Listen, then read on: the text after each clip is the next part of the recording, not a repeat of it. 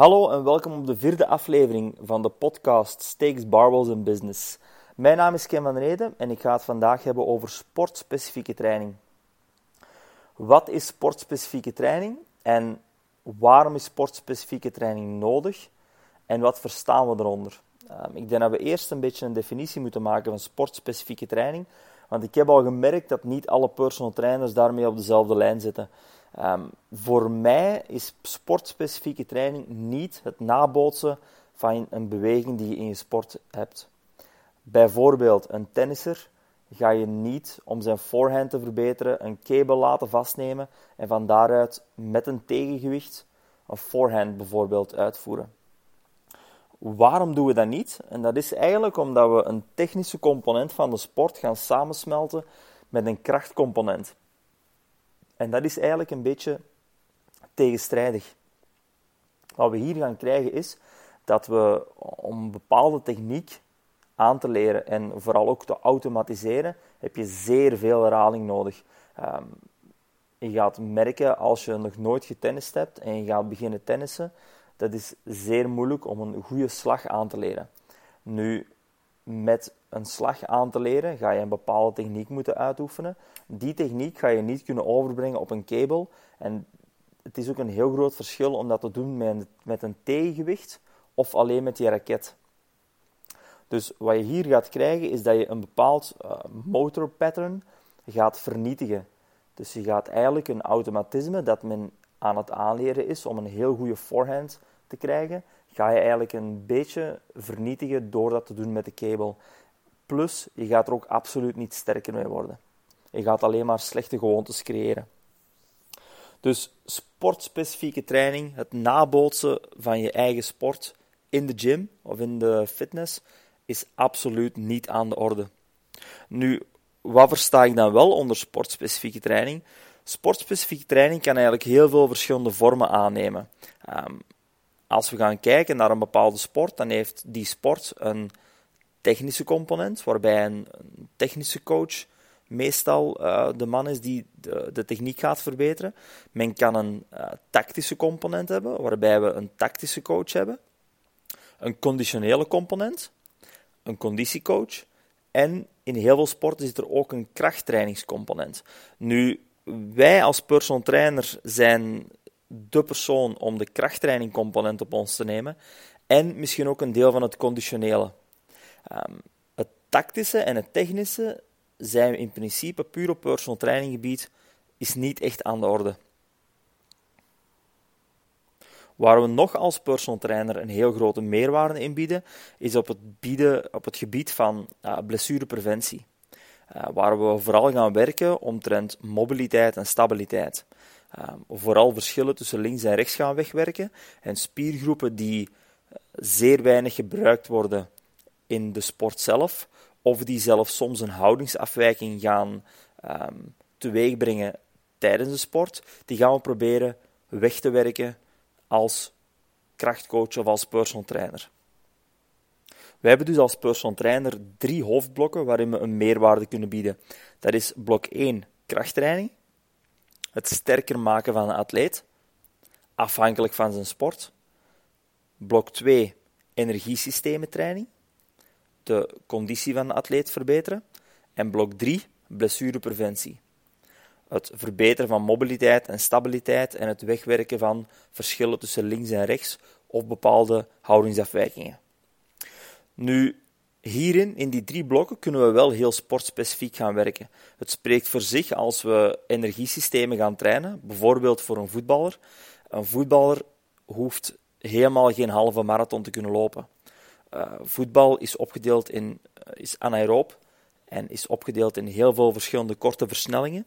Zij moeten heel veel versnellingen maken op een bepaalde match.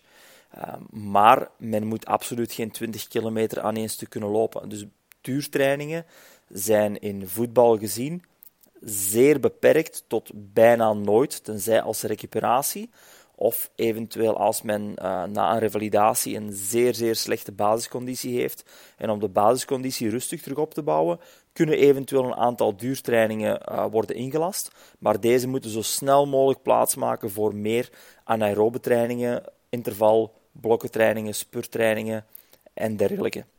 Als we een marathonloper gaan trainen, uiteraard moet die wel langere tijd kunnen lopen. Dus hij gaat een heel ander energiesysteem gaan trainen. In krachttraining is dat net hetzelfde.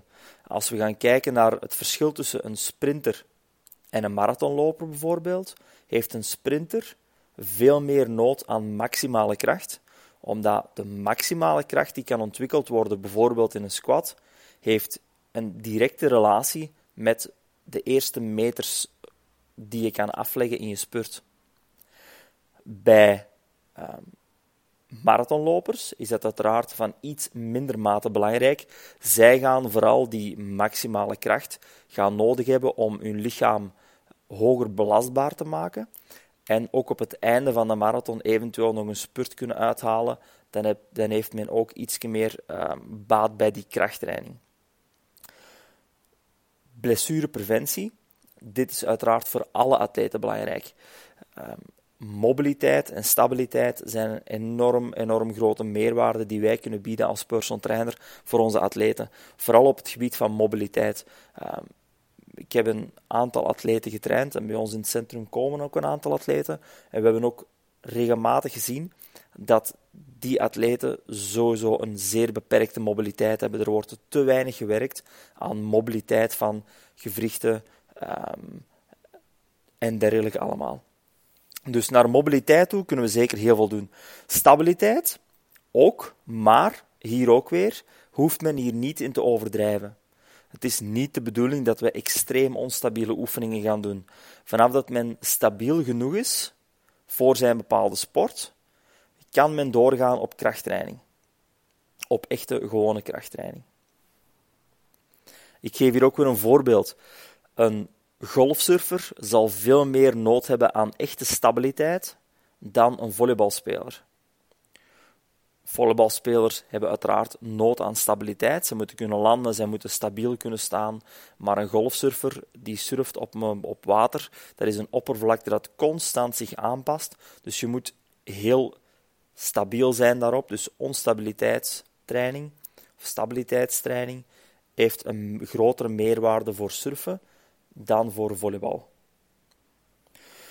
Als we ons even iets verder terug gaan verdiepen in het blokje krachttraining, dan zie ik heel veel dat personal trainers soms direct te specifiek willen zijn. Wat wil ik daarmee bedoelen? Oké, we hebben een voetballer bij ons en die voetballer die wil eigenlijk zijn explosiviteit verbeteren. Dan ga je niet schema 1 zorgen dat de explosiviteit verbetert. Er zijn een aantal voorwaarden waaraan dat je moet voldoen. Is er voldoende mobiliteit? Is er voldoende stabiliteit? Heb je de basiskracht ontwikkeld? Dan pas kan je overgaan naar explosiviteitstraining. Dus je moet een aantal stadia doorlopen, alvorens dat je meestal effectief aan de essentie komt waarvoor de atleet bij u komt. Dus het is zeer belangrijk dat je de atleet hier ook heel goed informeert hierover. Wat we al heel veel gemerkt hebben, is dat sporters over het algemeen niet zo'n grote basiskracht hebben. Dus als ik een richtlijn mag geven, als een sporter bij jou komt, maak het in het begin niet te moeilijk. Wij hebben bijvoorbeeld naar sprongkrachten en explosiviteit toe hebben wij een bepaalde richtlijn en deze is, als je hoger wil kunnen springen of je wil veel explosiever zijn, dan moet je 1,5 keer je lichaamsgewicht kunnen squatten. Voor welke sporten geldt dat? Volleybal, voetbal, al explosiviteitssporten, ook sprongsporten, spurters en dergelijke allemaal. Alle sporten waarbij dat spurten aangewezen is. Nu, 1,5 keer lichaamsgewicht voor iemand die 70 kilo weegt, wil dat zeggen dat hij 105 kilo moet kunnen squatten. Je zal merken dat dit niet voor atleten vanzelfsprekend is. Zeker atleten die niet zoveel in aanraking gekomen zijn met krachttraining, hebben hier meestal moeite mee. Zij zullen starten met een gewicht van 40 kilo, misschien 50 kilo, en van daaruit ga je opbouwen naar 100, 110 kilo. Hiervoor heb je eigenlijk maar gewone normale trainingsmethodes nodig.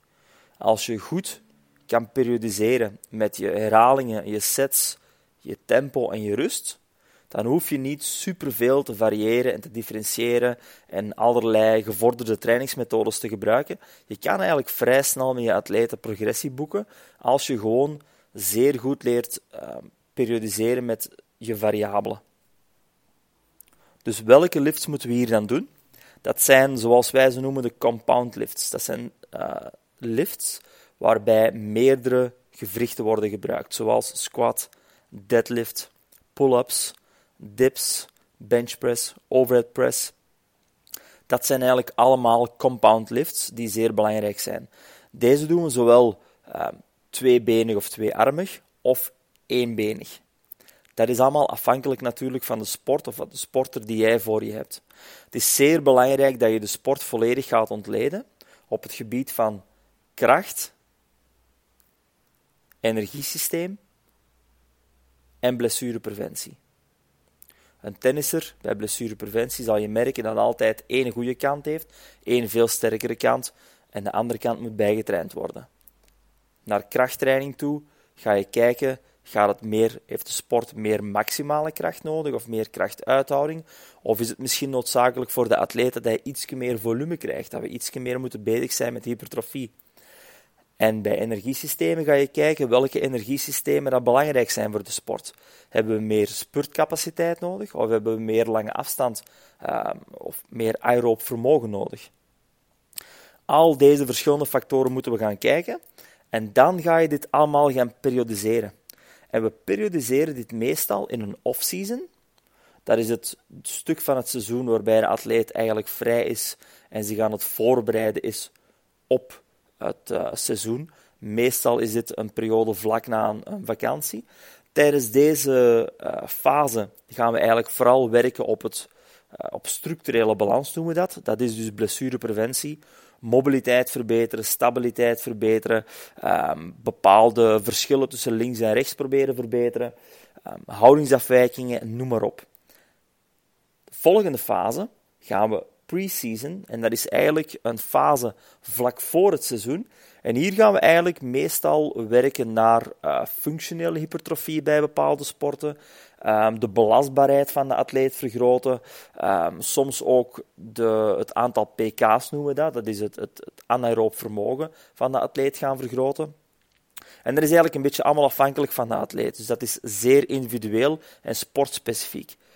Daarna in het seizoen is het zeer belangrijk dat we de atleet constant blijven prikkelen, maar dat we het volume van de training, het totale volume, naar beneden halen.